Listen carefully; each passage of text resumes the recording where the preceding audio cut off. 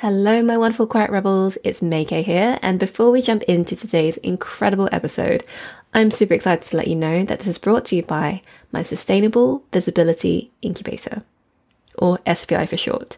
And if this is your first time hearing about it, or maybe you heard of it but would like a quick recap, then here you go. This is my 6-month group mentorship program where I guide you to explore and really develop your timeless approach to visibility. And what I mean by that is that it's an approach that evolves with you and it honors your identities as well as your lived experiences as a human being. The reason why I focus on this approach versus a one way to be visible type of approach is because I really want this to be able to stay with you for the lifetime of your business. So no matter which visibility strategy you wind up choosing for a certain season in your business, that the approach is something that is informed by you. And so you have complete access to your agency in this process. And if you'd like that space where you get to explore that, which means sometimes falling flat on your face, but being able to get back up, or celebrating something that is seemingly small to other people, but it's a big deal for you, that is what this space is for. So if you've liked what you've heard so far and you want to find out more info about the program, such as what's included, what we're covering in terms of topics, how it's all structured, all of that jazz, you can go to maykaysang.com/apply. And I'll pop that link in the show notes for you to check out should you want to. And a quick note on this URL as well. Sometimes, depending on what time of year it is, it will transform from a waitlist page with that much needed info to an application page. So I only open this program for applications once a year. So I'm going to be opening it in August of 2022 and it will be closing for applications on basically the beginning of September of 2022. So if you're listening to this episode outside of this time period, this URL will still work, but it will just take you to a waitlist. And speaking of the waitlist, if you do decide to join, that does mean you'll get priority access to the applications, which means that you have more time to decide, because sometimes you might need to journal on the decision of whether you want to join or not, and I really don't want to rush that process for you. I don't want the closing of the cart to be what pushes you to decide. I really want this to be informed by you as much as possible. Okay, so that's just a quick note on that. Anyway, this program is my pride and joy because it's something that I really do believe is much needed in our industry, especially for those of us who are much more highly sensitive. We're introverts, we're empaths. And so sometimes the way that we are quote unquote meant to be visible may not be fully aligned for us. So this is for you to, again, design your own timeless approach to visibility that evolves with you and also honors your identities and lived experiences along the way. So again, maykaysang.com/apply if you want to find out more. But now, back to the episode.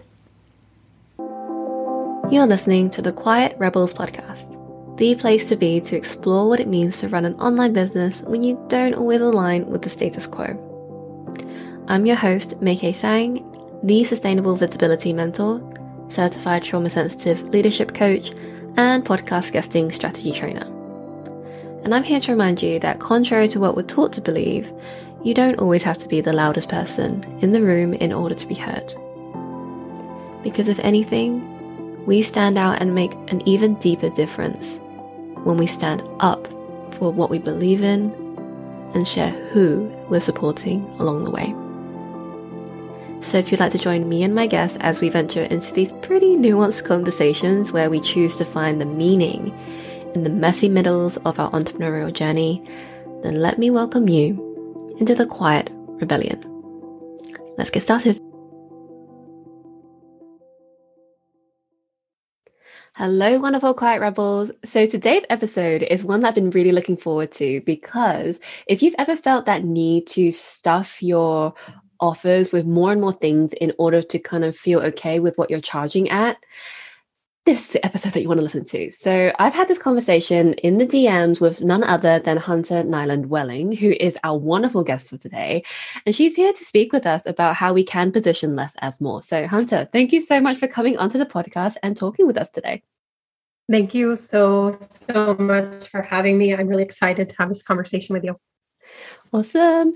All right. So before we get into all of the goods, like how do we kind of honor the fact that we have that compelling need to stuff and to kind of like really work through that to position less as more. Before we get into all of that goodness, I'd love to know how you actually started these conversations, because I know you led a workshop on it as well. So how did this all come about in your own business and life? Oh, yeah. So this has been a thread that I feel like I've been kind of playing with throughout the life of my business. And for context, my background is in luxury marketing. Before I ever owned my own business, I worked for luxury consulting firm, luxury apparel companies, doing marketing and business operations.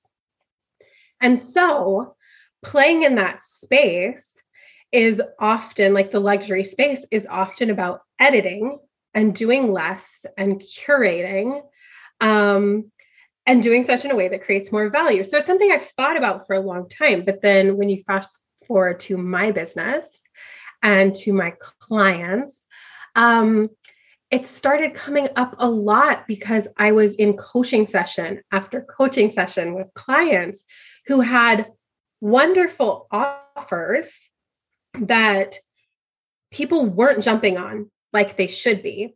And when we really looked at it, it was the fact that they'd stuffed their offers so much that they actually wound up being too much for their prospective clients to consume, to say an easy yes to. It was confusing. And after just going through that conversation over and over and over again, I was like, okay, we need to break this down and really, take apart what's happening when we do this. Oh gosh, I can imagine how that must have been for you to kind of like, oh yeah, this is definitely a problem. And I love what you said there about your clients. Like it must be heartbreaking for you as a coach, right? To see that they have so much value to give, but people just weren't seeing it in the way that they were delivering the offer on a plate to people. So I want to just take a moment to rewind back. You said luxury marketing. So I'd love to know the difference in your experience and in your eyes, what it means to be a luxury business or having a luxury offer versus the non-luxury version. Yeah. So I love talking about this because obviously you and I know each other from the online business world, but my business background before I started my business, while I did work for an online consultant, like most of the work I was doing was for offline business. And then in the early days of my business, I did marketing for in-person service providers and offline businesses. And so that's a lot of my grounding and background. And that's important to note because what is considered like a luxury business or a luxury price point is not tied to a dollar amount, and it's not tied to like a particular offer, because that varies so wildly between industries. When you're in the online business space, and high ticket can mean programs starting at $10,000, but you do something, you go talk to a professional home organizer, and ultra high ticket is I charge $100 an hour, or $150 an hour is like a luxury price point. So it's not about the dollar. What it is luxury is when you are positioning yourself as the go-to option, like the option in an industry. Like if you think of what the gold standard is in whatever line of work you do, whatever product you create, you're setting yourself up as, when people think of the idea of what's the best version of this, they think me. If they could invest in any choice from my industry, they'd pick me.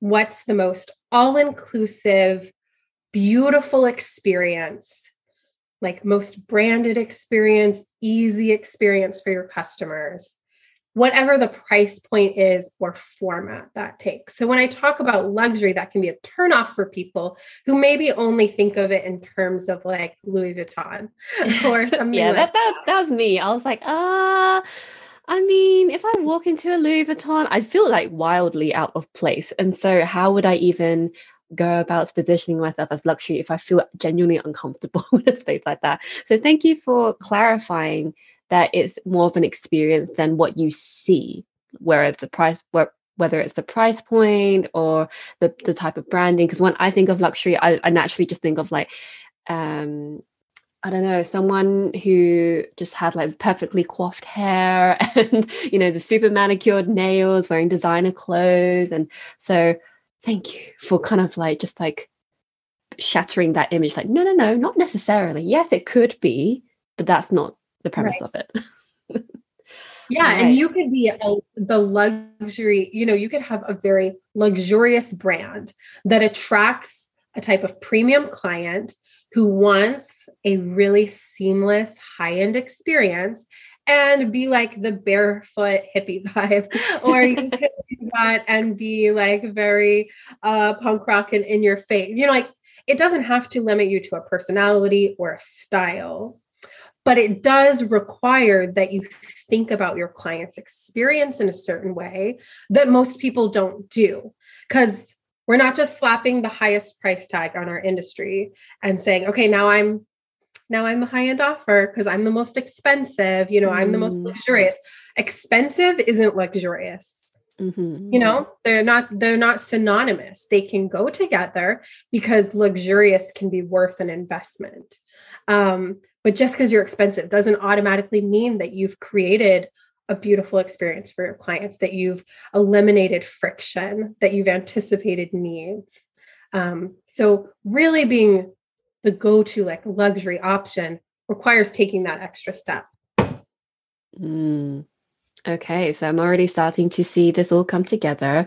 So something I remember actually sparked off one of our DM conversations was when you shared these stories on your Instagram about removing Voxer, which is typically one of the things that folks add to a VIP tier version of a program, for example. It's like, oh, with the VIP tier, you get this amount of one-on-one access to me. So tell us more about that. Why did you decide to take it out, and how did that actually position your offer in a way that was a lot more appealing to someone who signed up with you specifically for the reason that you removed that? Right. Yeah. So this was in the context of my private coaching. So I have private coaching clients. And like you said, for years, the go-to like selling point, bonus feature, whatever, has been this unlimited Voxer access. Message me whenever, and I'll get back to you during my office hours. And so people use that. And like most things, I feel like it worked great until it didn't. I really loved that for a long time. And then I just hit an inflection point in my business where I didn't love showing up in that way anymore. I was feeling a lot of friction around it. I was always feeling behind. And I think that's worth mentioning because I've talked to a lot of service providers lately who provide Voxer access, who say they always feel behind on the stack of messages, waiting for them. And so that's where I found myself. And I was like, okay, this doesn't feel good. I don't want to be in a position where I'm constantly feeling behind or being behind and giving clients a subpar experience. That doesn't match my definition of having this luxurious brand, which is important to me. So I need to pull it out. And I need to pull it out. And at the same time, I had been noticing that my best fit clients who got the best results during our time together were the ones who kind of like popped in and shared updates, but weren't relying on the Voxer access to run things by me. And so I just kind of popped in and I was like, I need to make this change for me. And I can see that there could be a way that it could benefit my clients for me to pull it out. So what I wound up doing is deciding no more Voxer access. Well, you can drop messages for me to listen to just like right before a session of if it's like I killed an offer or I launched, I sold 30 spots, or there's some like update where you don't want to have to spend 15 minutes of your session just giving me factual. You can do that and I'll do it, but I'm not checking in. I'm not doing coaching in Voxer. I'm not, responding to you in general. So I pulled it out. And as soon as I pulled it out, somebody enrolled in my coaching based on like the new language, the new messaging. And they were like, this is so perfect because I've been looking for a coach who would encourage me to trust myself. And by pulling out the Voxer, that's what I was doing. I was encouraging them to, after our session, after we've come up with the plan to just go take action. And they don't need me. You don't need to run everything by me. You don't need me to be your authority figure saying yes or no to your ideas. Like I work with really competent, brilliant people who are totally capable of making those decisions themselves. So it's been a beautiful experience of now that I've been doing this for a number of months, watching how swiftly they're making progress because they get the idea and they take action instead of running it by me.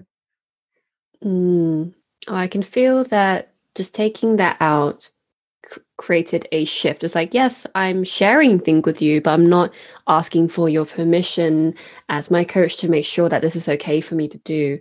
It's a very empowering thing, and you're really reducing the chances there to create a codependent relationship, which can often occur in these relationships, whether it's with a coach or a mentor, because for so long it's felt like such a hierarchical sort of thing. It's like, oh, I'm looking up to them because of what they got.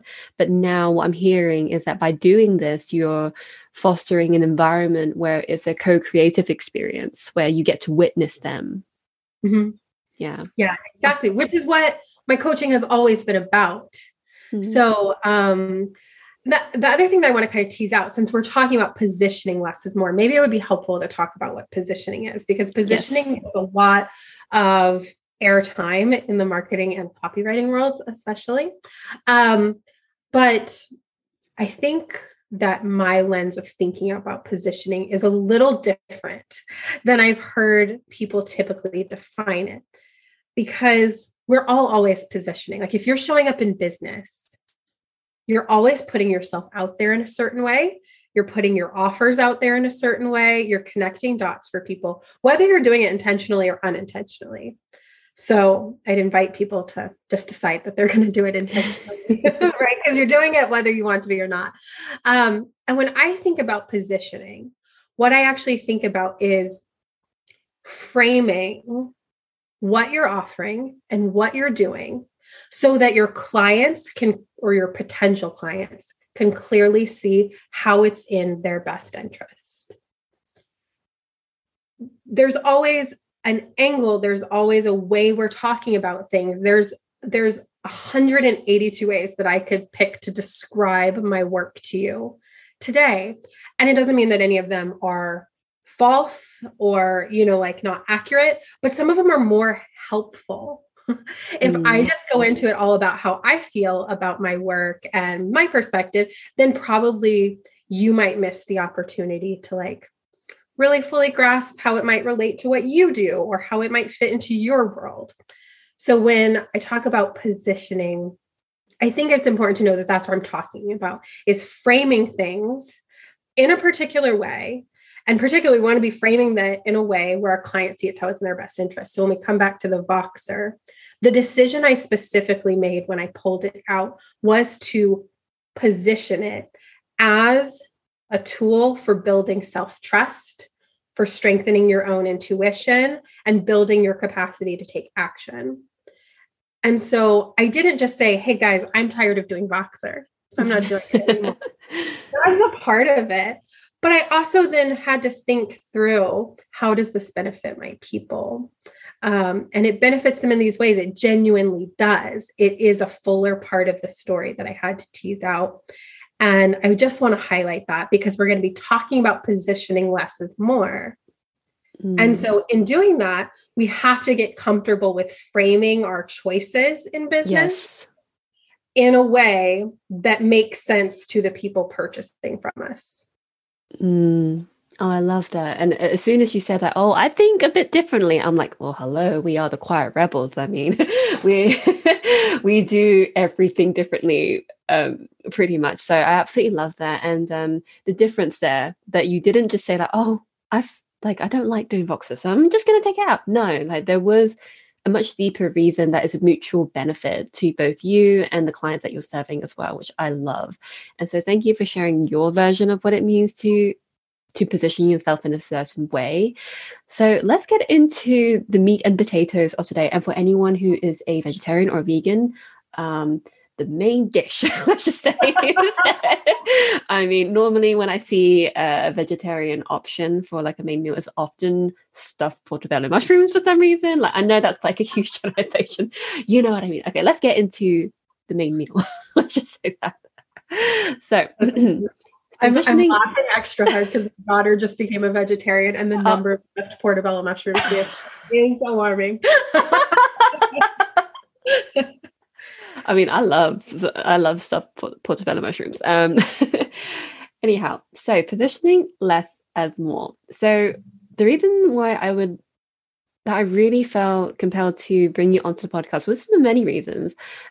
This one is because I know that when I had a VIP day offer, and which I'm actually working on at the time of this recording now, thanks to you, to bring a different version about. Anyway, I digress. I remember when a lot of my copywriter friends, because I used to be a copywriter, so naturally I have a lot of connections in the copywriting world now.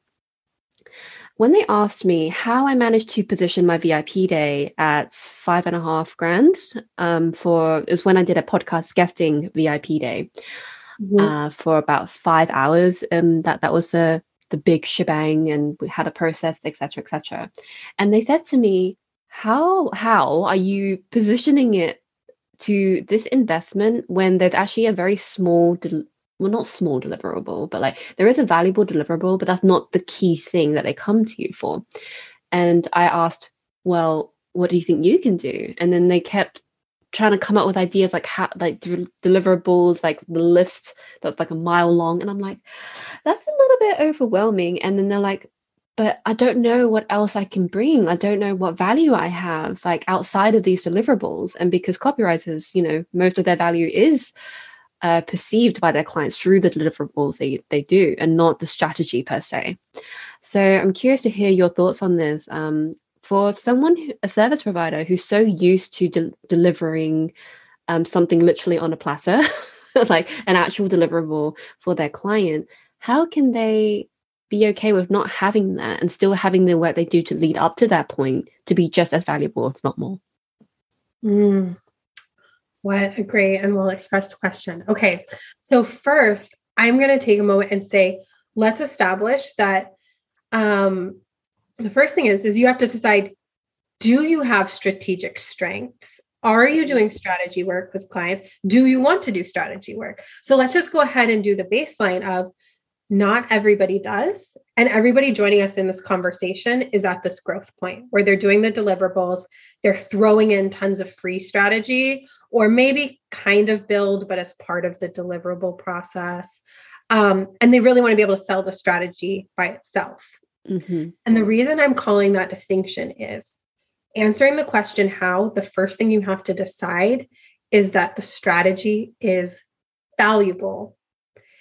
And not just that, I think you probably know from talking with copywriters, most copywriters in particular know that like solid strategy is essential because you can have all the nice words and all the nice marketing plans and all of the ads and all of the assets. And if your strategy is wonky, nothing works.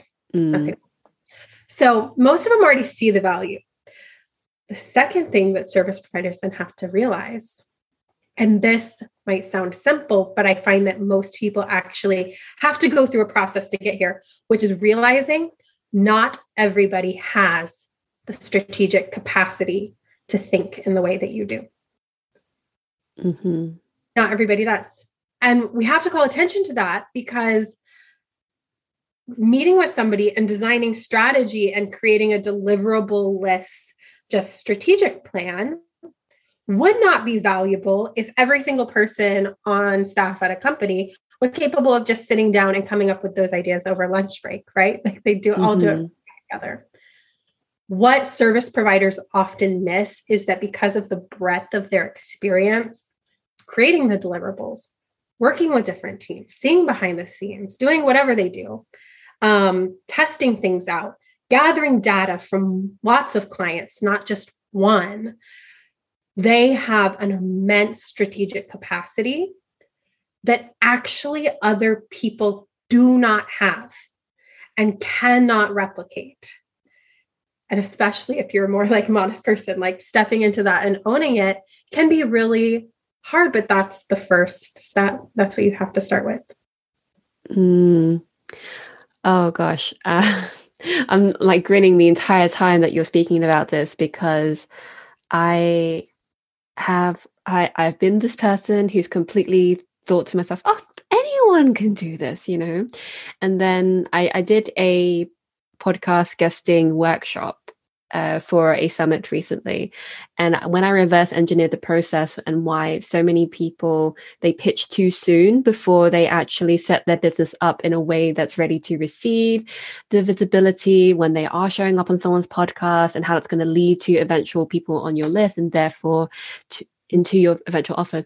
There were so many people who were like, oh gosh, I never thought about that. And so I thought to myself, maybe I do have something that it's second nature for me to thinking about, but it's probably not the first instinct for many others. So we're making a huge assumption that our skills that we almost, I wouldn't say dismiss, but we don't acknowledge the full extent of its value for. It's just kind of swept under the back, no big deal. Yeah. And like I can nerd out on these topics. Yeah, I can see. I love it. And teach, like 7 master classes on it and have, and so like I'm trying to rein it in so that we hit all of the high points we want. But where you said dismiss what we bring to the table, I would say what really happens there is we don't even see what we bring to the table.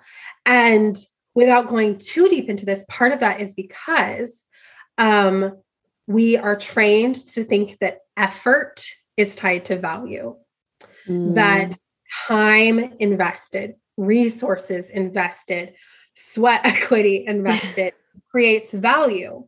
And then what winds up happening is we take all of the things that are very second nature to us, that we've put in the 10,000, 20,000 hours becoming advanced experts at, like with you and the podcast, like reverse engineering process that I could never come up with. I don't even know where to start thinking about that because I don't have the data and the experience and the time spent reflecting. We dismiss it because it's so easy. There's so little friction. It's just the stuff that's hanging out in our brain anyway. So like, it's very difficult to value it. And if that's the space you find yourself in, or anybody listening, what I want to invite you to think about is, it makes sense that you think that way because we live in a capitalist society that traditionally like loves to pay labor by the hour or by the amount of effort, things like this, where it is tied. But if effort was really what created, or what showed experience, expertise, skill, then we should be paying our interns 5 times as much and the CEOs nothing, because the interns are going to spend 10 times as long. They're going to work 10 times as hard. It's going to be 10 times as difficult. That's actually not an indication of experience. That's actually not an indication of expertise. If anything, the ease that you find in what you do, the ease in the strategic work you do, is an indication that you are at expert level. If you weren't at expert level, it wouldn't be easy. Oh, I feel like that's a quotable right there for this episode. It's like ease is an indication of your expertise. Oh, so good. Love that. Yeah. And there was a visual that actually popped up as you were speaking earlier about when we use the example of copywriters, how they have such a huge breadth of knowledge, but because of the strategic side of their brains, it's kind of like embedded into their work, so it's almost not acknowledged. I thought of a train track. Strategy is like a train track. It needs to lead to where you want to go. So you can have the most beautifully like fleshed out train with like the choo-choo part and like, fine dining on board. You can have all of that. But if you have a shitty track, then it's not going anywhere, And I need to mark this episode explicit now because I just swore. Exactly. Yeah. Yeah. No, that's exactly it. And so it's like, we just don't even have the perspective on our own strategic, the fact that we've built all of that track, you know, and we think everybody's built all the track and everybody has all the track, but actually, on your clients' teams, like, you know, somebody is spending all of their time figuring out how to build the train engine, and somebody is figuring out all the time how to navigate, and somebody else is working on shipping and logistics, and none of those people have thought about the track because they're busy being experts in their own way. Yes. And so getting that perspective that where there is ease, where you can see the way clearly, that is because you are an expert. So we have to start there to be able to step into this role. When you can fully embody that, that's when you're able to soothe a lot of the things that come up with the overstuffing offers. I find that overstuffing offers often happens because it feels very risky and very unsettling, or can, to fully own your strategic expertise and interact with your clients as an equal and a strategic partner versus like an employee for hire. When you're doing deliverable work, then your client is coming to you saying, I have the vision, I have the strategy, I need somebody to fill a role in like a very pre-prescribed way, right? And when you do this more strategic role, it's actually stepping onto their level and saying, I'm going to collaborate with you to create the way, to create the vision. And that's a different embodied way of like entering into your client relationships. Oh, that sounds so appealing that way. You know, it feels less hierarchical that way as well. It's so a while back, I just had to make this distinction for myself. I used to say to myself and say out loud to other people, oh yeah, I look up to so-and-so, right? As if they're higher than me. And don't get me wrong, I know I have plenty to learn from people. But there was a huge shift that happened when I said, no, I look to them. I know that they are further ahead than me, but we're on the same level. They're just further along the track. I love that shift. I'm going to be like, I'm storing that in my brain. So many good quotables from this. Somebody live tweet this episode, please. So when we acknowledge that we are like the track mappers, right? So yes, that the things that we once undervalued, underestimated, that we actually bring to the table. What happens when we start communicating that into our office, when we like take the stuffing out and we just like kind of like give what it is?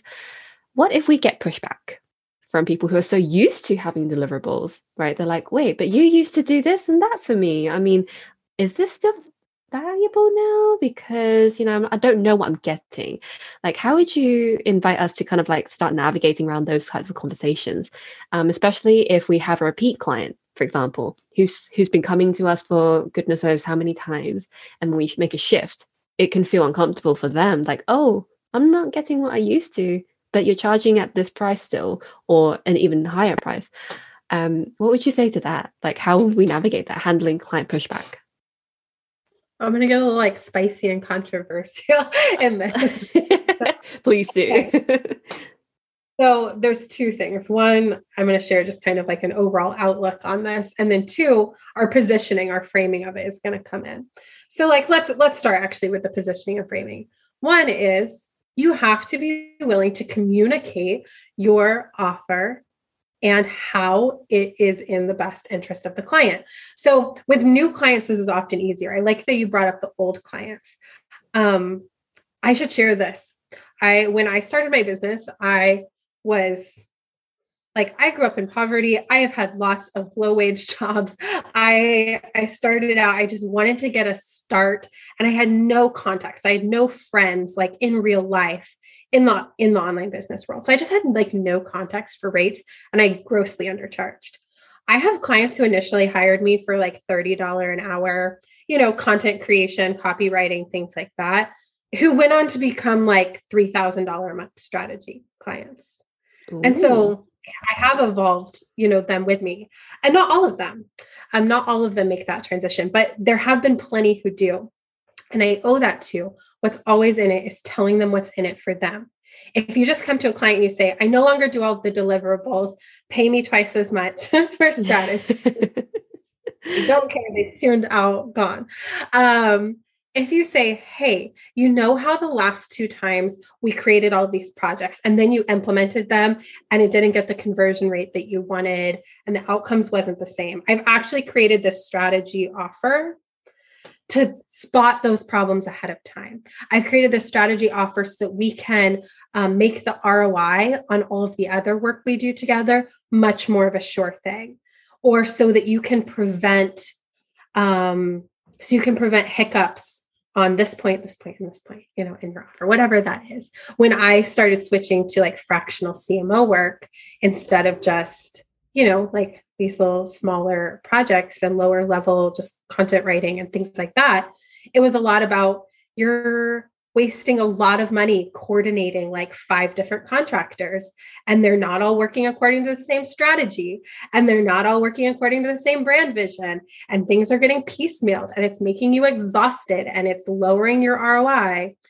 Hire me as your CMO at this new higher level to be the strategy person so that we can maximize that. We have to frame it in their best interest, or they are just not going to listen. But the other part of it, though, was for people who maybe are not past clients or, who are new to this, what's in it. I don't put my energy into convincing people that I'm worth it. I lay out the value. I put time and attention into investing to make sure I'm communicating that value in a way that speaks to my best fit clients and in a way that they can understand. And if at the end of the day, somebody still does not find that valuable, I don't want them to hire me because they probably won't find it valuable even at the end. Or if they do, it's going to be a slog of a process, And so your energy would be much better served shifting your focus away from how do I convince the people who want deliverables that they need strategy to how can I get in the room with the people ready to buy strategy. Yes. Oh, there's such a different energy about it in a way. It's like instead of chasing, you're kind of like standing firm, and like if they choose to turn around and come towards you because of what you're offering, great, but you're not going to leave your stand and chase after them. Like say if you had a lemonade stand, for example, it's like, no, I am not a lemonade cart. Okay. I am not going to wheel this around and follow you, making sure you get this drink. No. I'm going to stay here. There are no wheels on the stand. You come to me if you want. I love it. And that doesn't mean that we don't engage in conversation, because somebody comes up to the lemonade stand and they have questions about it, or they don't understand it. They don't get it. We're explaining, we're reworking, we're changing up our language and our messaging. We're answering their questions. It doesn't mean don't engage in dialogue with the person who goes, oh, I'm used to getting this as a deliverable. Have the conversation. But if somebody says, I don't see value in strategy, great. We don't try to sell ski boots to people who came into the shop asking where the flip-flops are. So like, it's okay. Like they can just not be interested, and it's okay. Yes. Mm-hmm. So I can imagine that for those who are listening to this right now, they may be in a position where they're not able to be as selective. So it's kind of like, well, that's nice for you to say because you probably have a plethora of people who are lining up to work with you. But what about me when I'm like not just floating above, like keeping the head above water, like that's more than the head above the water, but having this shift could be a huge difference. And suddenly, because I have witnessed people firsthand that when they shift their offers to like taking out the deliverables and really owning their strategy, but suddenly the clients, they didn't stop coming, but it slowed down. Right.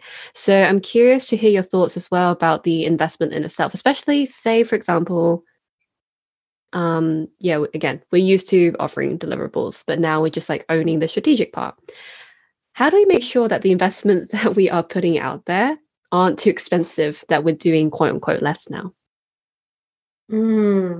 Okay. So I I love that you asked this question. So how do we make sure it's not too expensive? Mm-hmm. This is one of my favorite things to talk about, because I'm gonna take us on a little bit of a journey that's maybe not an answer, but surprise. Okay, so expensive is interesting because how do we change our offers without making them too expensive? The number one thing that happens when people overstuff their new premium simplified offers. In this case, for the context of this conversation, we've been assuming that that's shifting from a deliverable-based model to, say, a strategic, a consulting-based model, right? Mm-hmm. Overstuffing your offers is the number one way that you make them too expensive, because every client has 3 limiting resources. Every client has a limited amount of time, a limited amount of energy, and a limited amount of money.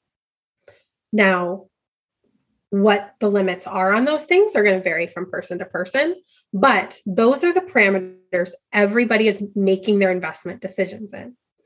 So when you switch and you want to start doing less deliverable work for more money, you need to be speaking to clients who are ready to drop a lot of cash on your offers. And what those people almost always want to do is invest more cash to save time and energy, mm-hmm. right? If they wanted to spend the time and energy, they'd go invest in a course to learn how to do it themselves, or manage the process, buy the template and implement it themselves or with their teams or whatever it is. They don't want to do that. They want you to do it for them. So you have to save time and energy. So if you're getting the feedback that your offers are too expensive, the first thing I'd look at is, in what ways are your offers time and energy expensive? Do they have to show up for a lot of calls? Is the intake form taking them an hour and a half and it's complicated or hard for them to pick up and leave off, and come back? Do they have to get their team to a lot of meetings? Did you throw in 2 courses as your bonus stack to prove that it's worth $5,000? And now they're thinking for them to really get their money's worth, they have to set aside time to take 2 courses. All of these things are an expenditure. Are you not communicating the fact that you have a clear process and a clear framework, and that you're going to do the energetic heavy lifting of knowing what needs to happen and when? Because if they think they're going to have to figure that stuff out, they're calculating that into the investment, whether they know it or not. So oftentimes I find, at least, like in a lot of my coaching, I'm working with people who make these shifts. The pattern that I notice is that pushback is often directly tied to, you have overstuffed your offers, overcomplicated it, and they're not willing to spend the combination of time, energy, and money that you've put together. Oh, this is so good and making so much sense. So what I'm hearing is, if we are going to be charging our offers at a certain price point, there needs to be a combination of high price but low energy and time expenditure for them. So what I see all the time is when it comes to, I remember I had a friend who joined a mastermind, and she said the price point was high and the commitment was incredibly high. 3 calls a week, every week. I thought, oh my gosh. And she's a trailblazer type, creating platforms and all of the things. And I can see why that wasn't worth it for her. But if it was a different combination where someone had less money but more time, then yeah, that could be incredibly appealing. So what I'm hearing is that depending on the kind of price that we are charging, whether it's monetary price, energetic price, or time price, I think was the last one, that it needs to be the right combination. Yeah, exactly. That's exactly it. And yeah, I was just talking to somebody about a similar thing about a mastermind, and she was like, it's like I was taking on another full-time job, right? Mastermind.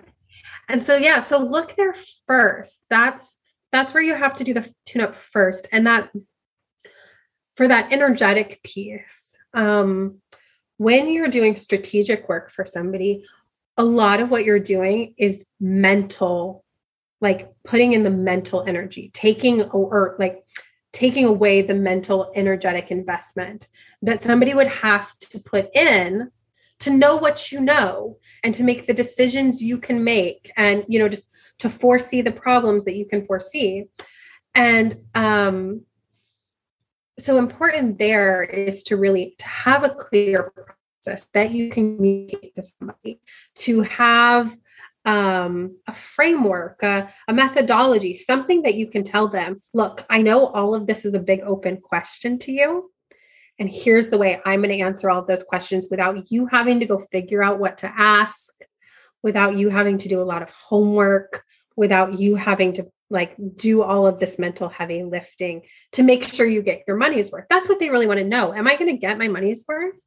And if it's something they know nothing about, and they don't even like really know what they don't know, they need to be really confident that you can see those gaps for them and fill it in for them, make the money worth it. I'm just thinking to myself, like the thing that I would invest a lot in is a tech person because tech is the number one thing in my business that saps the most capacity from me, both time and energetic, which like two of those things are incredibly valuable to me. So anyone, like I will pay top dollar for tech if it means like, oh, Mickey, got you. You just need to let me know. Like they will ask me the question and I just need to answer. I don't need to figure out what kind of question to ask them because they already know what they want me to say to them, basically, or like they know what questions to ask me. And oh gosh, that's just like, beautiful. Incredibly beautiful. Remind me of this after we get off the call because I have a couple of recommendations for you. But yeah, I absolutely, we all have that thing. And, you know, even outside the online business world, it's like, I had a professional home organizing business for a little bit after college. I needed a fun thing to do for a while. And that's how I wound up working with a lot of professional organizers in my marketing business. But the interesting thing is like the difference between a professional organizer who gets paid $30 an hour and one who gets paid $100 plus an hour is a $30 an hour organizer shows up in your house, can ask what you want done, and then does it. What you said. And $100 home organizer walks into your house and says, this is what needs to happen for you to have the house you want. And I'm going to do it this way. And you can feel that lift. And then you can kind of apply that to whatever your industry is. People are not going to pay you top dollar for you to walk into their business, say, okay, what do you want done? That's not a top dollar role. It's a valuable role. It's a necessary role. We all need implementers and, you know, people to get the projects finished. But that high level investment comes from you being able to walk in, look around and say, this is what needs doing. Oh, yeah. I noticed a huge difference when I worked with someone who was my VA at first and then shifted to the OBM role. Oh gosh, so much. And I'm like, yes, I will keep you at this level operating because I can't go back. I can't go back now. Yes, it's so powerful. And so this comes back to me like with the not convincing people, because when you're working in strategic role, particularly in like the B2B world, where you're working with other, you know, businesses, you're servicing other businesses. Often what people are looking for, you know, the CEOs, the founders who are hiring in these places, they're tired of being the only ideas person at the top. They're tired of being the only strategic brain navigating and, you know, doing all the risk analysis and doing all the cost benefit analysis. And they really just like what they're looking for is somebody who can step aside and take off some of that, having to have all of the ideas. Yes. Oh, I can relate. Yeah. Me too. We all need that pressure alleviated sometimes, right? Yes, 100%. And because I was in a position where when I wasn't the CEO, it was before I started my business and I worked for someone. And at first I was the doer. I was the one who was in the trenches doing all of the things. And then my role evolved over time. And suddenly I was the CEO's like right-hand person. the one bouncing around ideas for him to say yes or no to, or to want to explore. But he was naturally the ideator. So he was like, his ideas were like popcorn, like a popcorn machine. Like it was just like pop, pop, pop, pop, pop, pop. And I used to just catch the ideas, but then I started creating my own popcorn and adding it to the mix, you know what I mean? So, gosh. I love that. Yeah. So as we start rounding off this conversation, there was a question that came up when I asked you, about the investment. Is it too expensive now that we're doing less? What about doing enough that actually warrants the price tag that we're putting on? And by price tag, I mean monetary, energetic, and time now, because I've learned from you the 3 different types of expenses. So how would you, just kind of like recommend us to start navigating that part about how much is enough? And I know that's a huge, like, broad question. So whatever floats your boat, like what comes to you. And just when I'm asking, so you're saying like how to make sure you're charging enough for it, or how to make sure you're doing enough? Both. So let's take that as a 2-part question. Charging enough, then doing enough. So charging first. How to make sure you're charging enough? You do not want to make the mistake of undercharging your premium offers, because your strategic offers, because this is not implementation.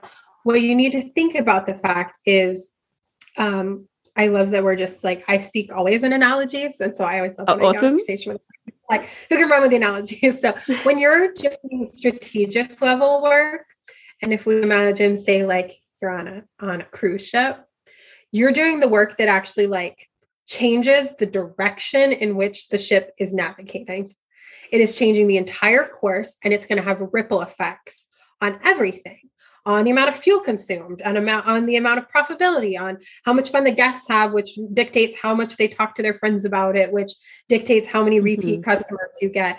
This one turn of the steering wheel is going to cascade and impact lots and lots and lots of smaller decisions, right?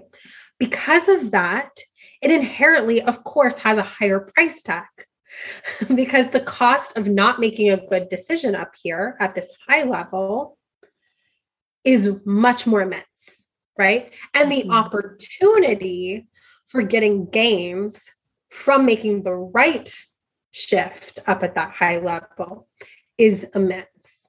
Now, the work that's happening elsewhere on the cruise ship, the singer singing on the stage, the floors that are being resealed somewhere, like all of this like work that's happening is important and essential for the ship to keep running the day-to-day.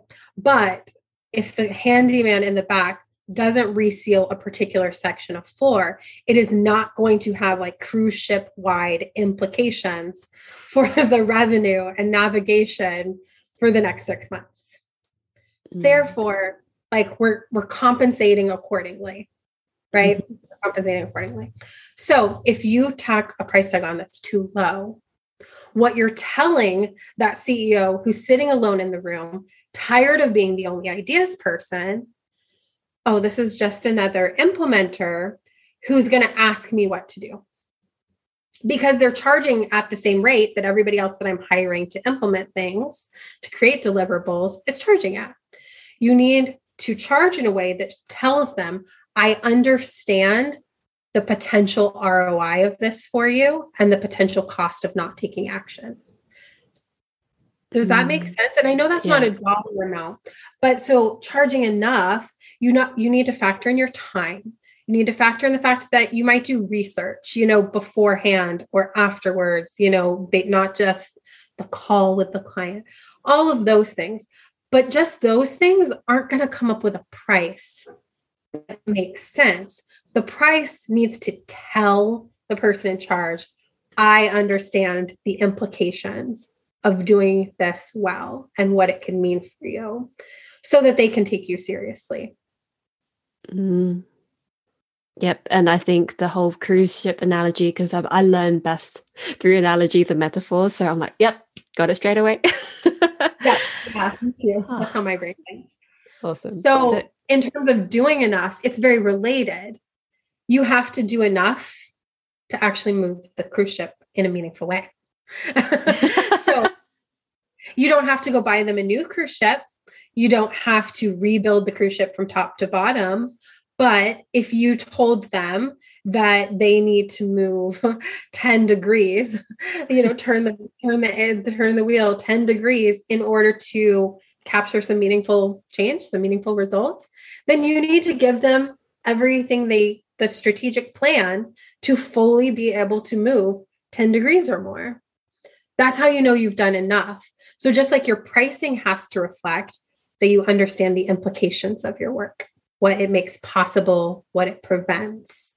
The amount you do needs to be enough that they can get those gains, and not so much that you're trying to single-handedly go out and be the one person who steered the ship, refinished all the floors, repainted the things, created a new marketing campaign, and we're not trying to become the one woman show or man or whatever show running all of Carnival Cruise Line. Not needed, not wanted. But you actually have to go up and spin the wheel. People don't want to hire high-level strategy for then you to get there and be like, I think maybe that here's 12 potential ways that if you wanted to, you could spin the wheel if you did a bunch of other stuff beforehand. And it's this really wishy-washy, vague thing where now the CEO has to go decide between 12 different ways to spin the wheel. That's not helpful. That's not worth a high-ticket investment. So what do they actually need to get the meaningful result? That's what you need to deliver them. Oh gosh, I'm sure that everyone who's listening right now they're kind of reevaluating their offers, whether it's their price points, what's involved in the offer, and all of the things, and myself included, by the way. So we talked about a lot today about positioning less as more, handling pushback, and we had plenty of beautiful analogies of the train track, the lemonade stand, and the cruise ship. So for anyone who's listening right now, Hunter, who's probably a little bit overwhelmed or unsure where to start, what would be your captain's orders, let's just say, to steer their own ship in their businesses, just to get started? Yeah. So just to get started, I'm going to give two in just in the sense of if you don't have a strategic offer already and you're about to launch one, or you've already put one out there and it needs kind of a tune-up, right? Oh, so if you don't have the strategic offer yet and you're going what's my next step? Start, avoid having to go back and course correct from an overstuffed offer or a misaligned offer or something your people don't want. And just look at your expertise. What do you wind up having to say to all of your clients? What problems do you wind up having to troubleshoot midway through all the projects? What are the trip ups that you see preventing people from getting the most ROI possible out of your deliverable-based work? Look at that and just start jotting down the notes so that you can come up with a really streamlined strategic offer that's simply based on, correcting, road mapping, strategizing, what really needs to be strategizing, and what could be an easy sell to your existing audience and client base. So just kind of start brainstorming there. For the people who already have some strategic offers and you're going, so many good ideas, I need to change everything though. What do I do?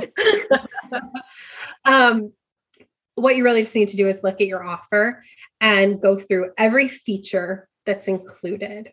Every bonus you give them, every call you give them, every touch point, intake question form, all those pieces, just make a list on paper, in a Google Doc, whatever, and go through it and highlight the ones that they absolutely have to get the transformation, to steer the ship that 10 degree, and see which ones you didn't have to highlight. And start there just so you can recognize everything that you didn't highlight is a time and energy expense that you've asked the client to invest that isn't essential to them getting the ROI on their money. And that'll give you a good jumping off point for where you can start tweaking and doing less and positioning as more, because you're going to pull these things out and you're going to tell them why is your VIP day 2 hours instead of 6 hours? I've talked to, there's a big market right now for people who say, I'm burnt out on Zoom. I can't do these full day VIP days. That was me. That's why I took out the offer, and now I'm bringing back a 90-minute or up to 2-hour offer, which oh yeah, that's very doable.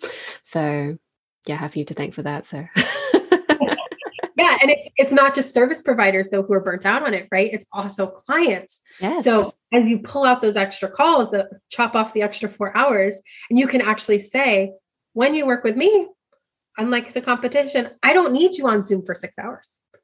I only need you on Zoom for 2 hours to get as good or better result. So that's that positioning less as more. Yeah. So that's where I would recommend people start getting their bearing on what needs to shift. Oh, this is so much goodness. And I'm so glad that we have a transcript as well as, of course, this wonderful interview. So, Hunter, thank you so much for all of your wisdom that you've bestowed upon us today. And for anyone who's thinking, oh gosh, I need more of Hunter in my life. How have I only just learned about her right now and not sooner? Where can we go to connect with you for the first time or to continue connecting with you? Yes. Oh man. Well, thank you so much for having me for this conversation. It really is one of my favorite things to talk about. So I hang out on Instagram at The Agent She is the name of my business. And you will put that in the show notes. No worries about spelling. Excuse me, on Instagram, come say hi. I hang out in my stories. I spend time in my DMs. If you say hi and that you found me on this podcast, we'll really have a real conversation. And then if people will come to theagentshe.com/rebels, how I said I could teach 7 master classes on it. I could. I have a mini course that listeners can get for free called the Ease Equation. And it really spends time walking you through the time, energy, and money resources and how to pare those down, play with those so that you can make your business easy, both for you to deliver on and easy for people to invest in. So I'll have a link for that for people to be able to grab that course for free.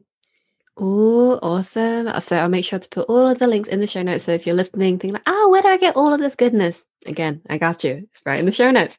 So Hunter, before I let you go about the rest of your day, I've got 2 final questions for you. Are you ready? I am so ready. So as you know, this podcast is called The Quiet Rebels. So whenever I have a guest, I'm always so curious to ask them, so what makes you a quiet rebel? What would you say to that? Yeah, I love it. So I was like, I've been playing with that since you asked me, or you mentioned that question to me a while back. And I was like, the answer is that everything I do, I feel like is a bit rebellious and swimming down a different portion of the river than everybody else is, right? And I'm the introvertiest of introverts, and I'm not interested in causing a big argumentative scene in my rebellion. I'm just swimming down the other fork of the river, and if people want to follow, that's great. And so, yeah, that's what it is, I think.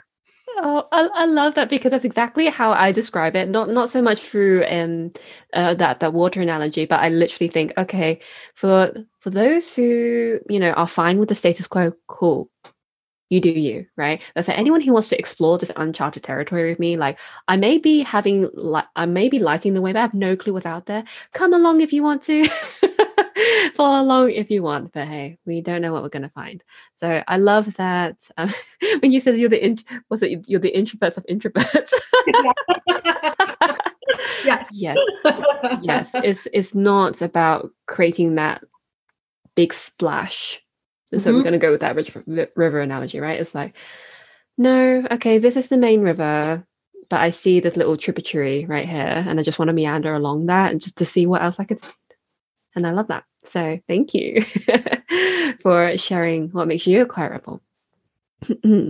And finally, I love asking this question for my guests as well. So thank you for letting me know you're okay with me to ask you this as well, which is, what is one weird fact or a fun story about you that no one else knows on the internet? Man, I have been on the internet actively since the internet was the wild. There's a lot of my life out there on the internet, but I had to think long and hard about what's something nobody knows about me on the internet. I think one of the few things I can think of that nobody on the internet knows is that when I was a child, I had pet goats, and they did in fact eat my biology homework one day. And I did not tell my teacher that because I felt way too ridiculous to say my goats ate my homework. I took a loss. Oh gosh. Yeah, because normally it's like, oh, the dog ate my homework. It's like, no, my goats actually did. Yeah, when I walked out and saw that, I went, no, we're just going to let that story just stay here. Can I ask you like just a very quick side question? What was it like having pet goats? Because I've never met anyone who had pet goats before. So what was it like? They're the best. Oh my gosh. I highly recommend. For one, they're cute. It's instant serotonin. And they would walk on a little leash if I wanted to, take them on a little jaunt somewhere, and so friendly and just comical. So yeah. Oh, I love that. Well, thank you for so much for sharing that little fun fact and to inspire anyone who needed a sign to say like, oh yeah, I wanted a pet goat and now I know that Hunter's had some. Awesome, I'm gonna go for it now. Then awesome.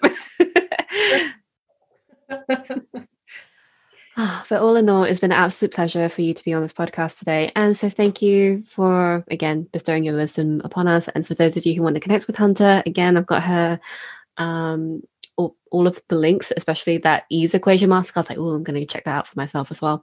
So yeah, pop that all in the show notes for you. And so appreciate you as a fellow human being, fellow business owner, and a friend as well. So thank you. Thank you so much. It is my pleasure. And I really appreciate you sharing your space that you've created here. It's a wonderful one. Thank you so much for listening to this episode of the Quiet Rebels podcast today. For any links that's been mentioned in the episode, you can absolutely find them in the show notes below. And 2 final things before we wrap up for today. Number 1, if you do like the vibe and you're pretty new here and you're thinking, I actually might want to stick around to see what else comes up here, then I totally invite you to hit the subscribe button. And number 2, if you'd like to invite your friends and to help me spread the word to other Quiet Rebels out there who have yet to find our incredible community, then it would really help if you would leave us a review. So whichever app you're listening to this episode on, all you'd need to do is scroll to the bottom and there will be an option to write a review. Any words will be incredibly appreciated, so thank you so much in advance if you decide to do that. That's everything for today, so thank you again for joining us, and I hope that you join us next time. So until then, bye for now.